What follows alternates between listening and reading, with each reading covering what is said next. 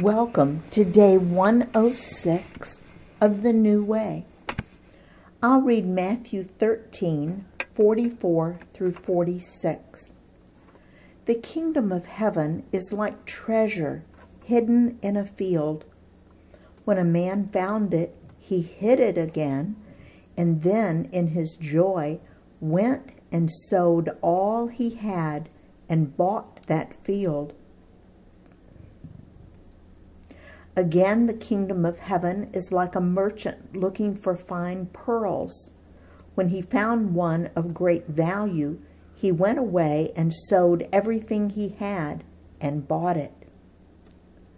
When you realize that you are a sinner who is hopelessly empty, and there is no way that God is allowing you into heaven, but that instead you are headed to an eternity away from God, it should produce in you a great and terrible longing for a Messiah. When you find him, what are you willing to give in exchange for it? Let's look at some of the things we must give up to follow Jesus, since that's a common excuse for not following Jesus. Some of the things that we must give up in order to follow Jesus. Let's see. We lose our old life, our self-centeredness, our old way of doing things that have led to failure after failure. The things we give up are things that cause us pain and suffering and heartbreak. When we find Jesus, we discover that everything that we've ever had before was worthless. We exchange that worthlessness for the pearl of great price, or the treasure in a field, an eternal, unfailing relationship with the God of the universe, a friendship and relationship with Jesus, who pays for all our sins and failures, and an indwelling Holy Spirit who will guide us and direct our steps so that we can become all that God intends for us to be. We become whole and purposeful human beings. We walk in peace and love and joy and patience and kindness and goodness and faith and gentleness and self under control.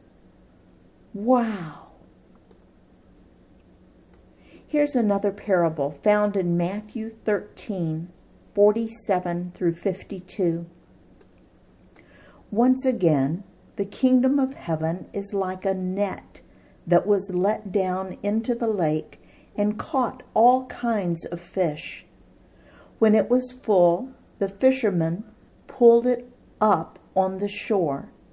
Then they sat down and collected the good fish in baskets, but threw the bad away. This is how it will be at the end of the age.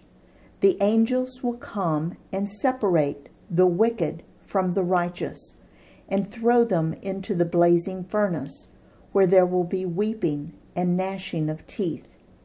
Have you understood all these things? Jesus asked. Yes, they replied. He said to them, therefore, every teacher of the law who has become a disciple in the kingdom of heaven is like the owner of a house who brings out of his storeroom new treasures as well as old. I believe that Jesus is reminding us that not only do we exchange our old empty lives for this new filled one, but that it impacts our future for all eternity. When you invite Jesus into your empty core, your life becomes valuable and keepable. Those who refuse Jesus are discarded and doomed to an eternity away from God. That's not my words. That's straight from Jesus' mouth. Inviting Jesus into your core has eternal significance. Then Jesus says something that is precious to me. Let me reread Matthew 13:52.